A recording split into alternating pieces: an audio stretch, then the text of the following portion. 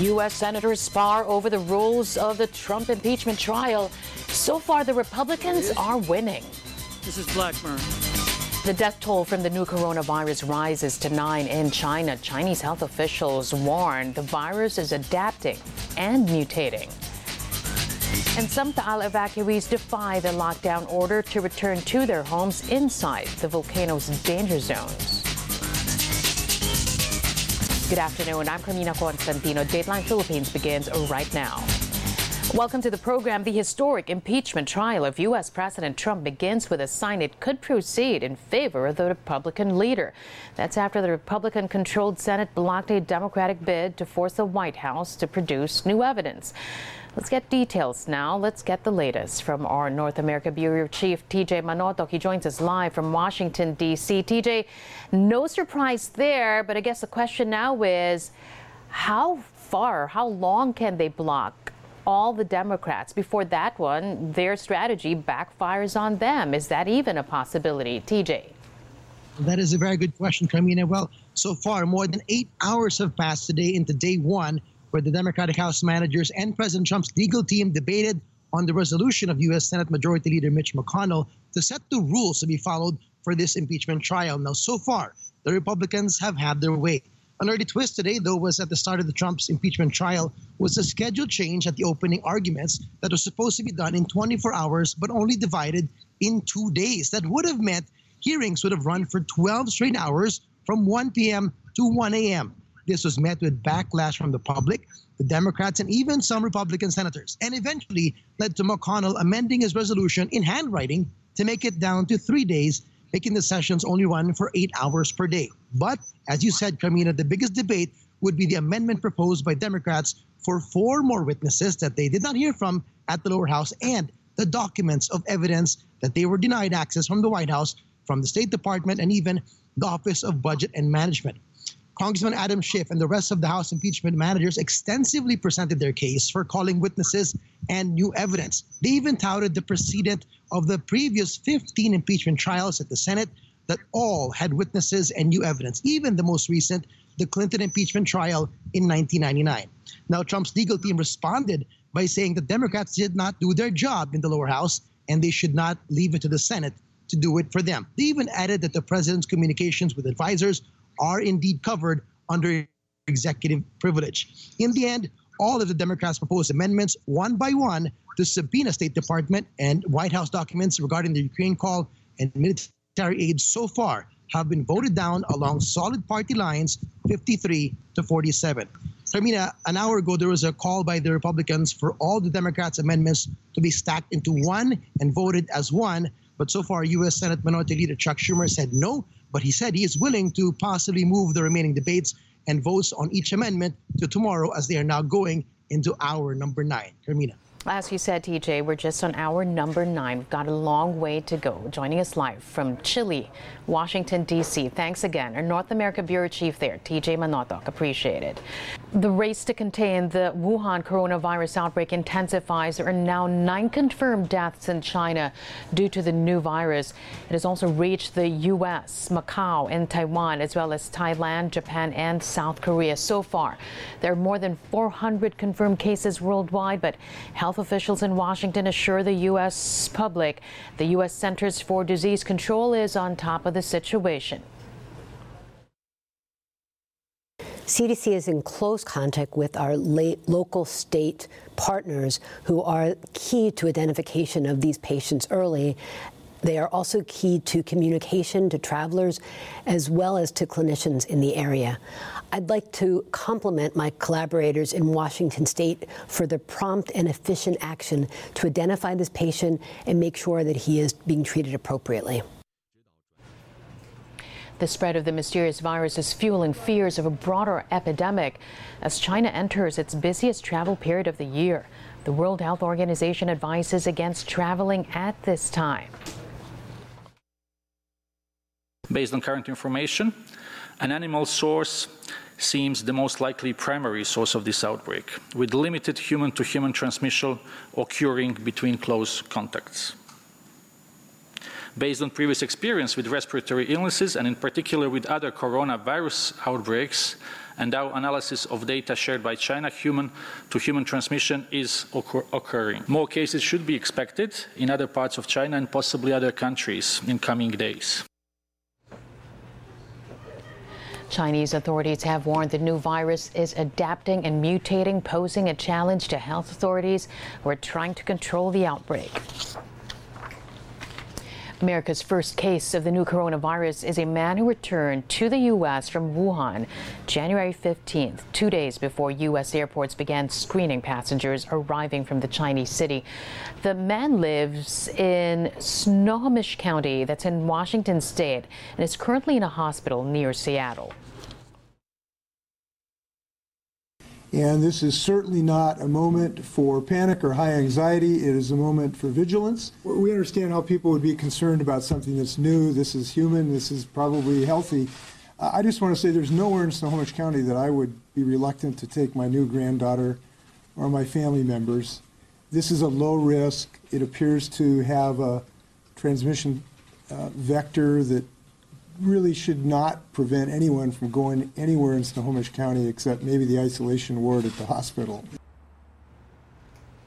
Airports in major U.S. cities like San Francisco, Los Angeles, and New York have stepped up their monitoring of passengers flying in from China.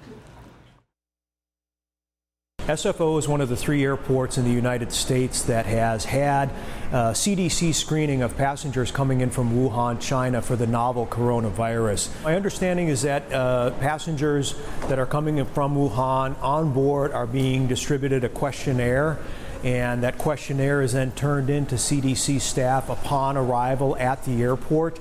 Those passengers are being diverted into a separate area inside the customs facility where they're being interviewed and evaluated by CDC personnel. Here in the Philippines, the Bureau of Immigration has ordered stricter measures across all ports of entry to safeguard against the new coronavirus from China. As a precaution, all incoming travelers will be screened for any sign or symptom of the virus.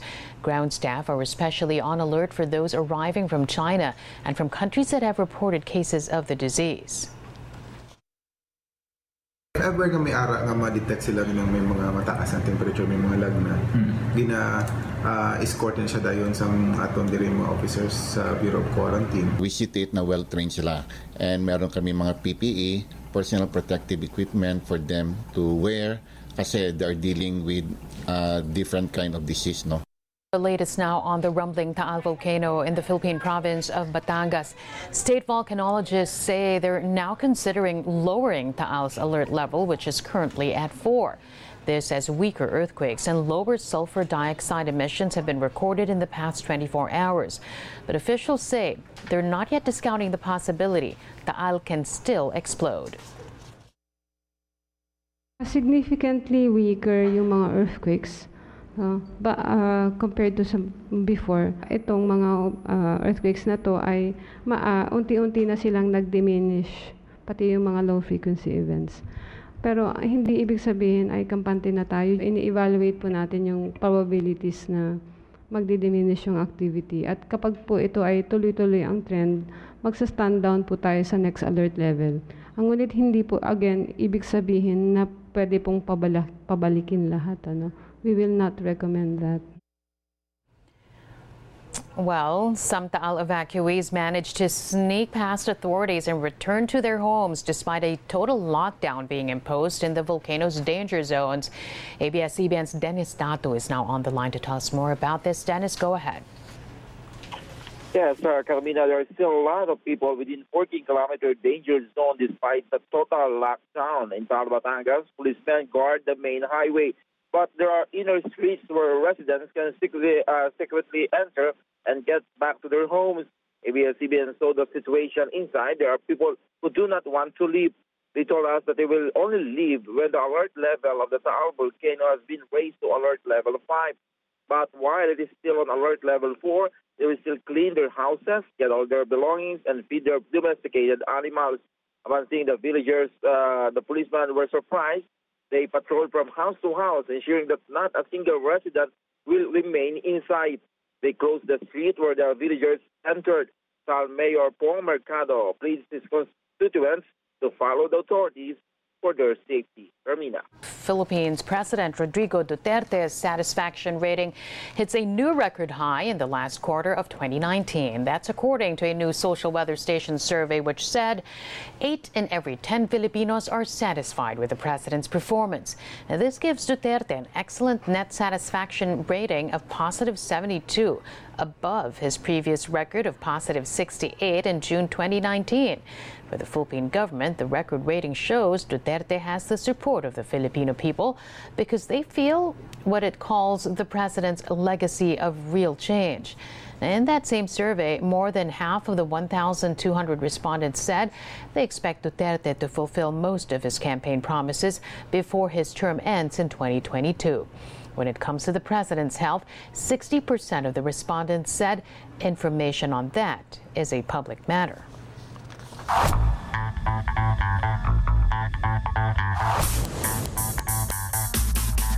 On to some sports action now. NBA superstars Kawhi Leonard and Luka Doncic went mano-a-mano in today's lone regular season game. Both Doncic and Leonard scored 36 points, but it was Leonard's LA Clippers who walked away with a 110-107 victory. Leonard drew solid support from teammates Landry Shamet, Lou Williams, and Montrezl Harrell, who all scored in double figures. The Clippers improved to 31-13 this season. That's second best in the Western Conference, behind the LA Lakers. The Mavericks dropped to 5th in the West. In U.S. college hoops, a massive brawl broke out near the end of the Kansas Jayhawks-Kansas State game. Punches were thrown and bodies went flying into the disabled seating section at the Allen Fieldhouse. The melee started when Kansas forward Silvio De Sousa emphatically blocked an opponent's shot, then taunted him, drawing it technical. 2 Kansas State players quickly went after Sousa, then both benches joined in on the brawl.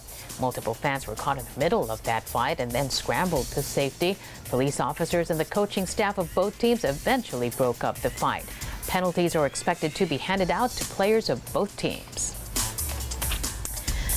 Many golfers have tried but failed to sink that rare hole-in-one. In California, an amateur golfer accomplished that feat despite playing with a real handicap. Take a look.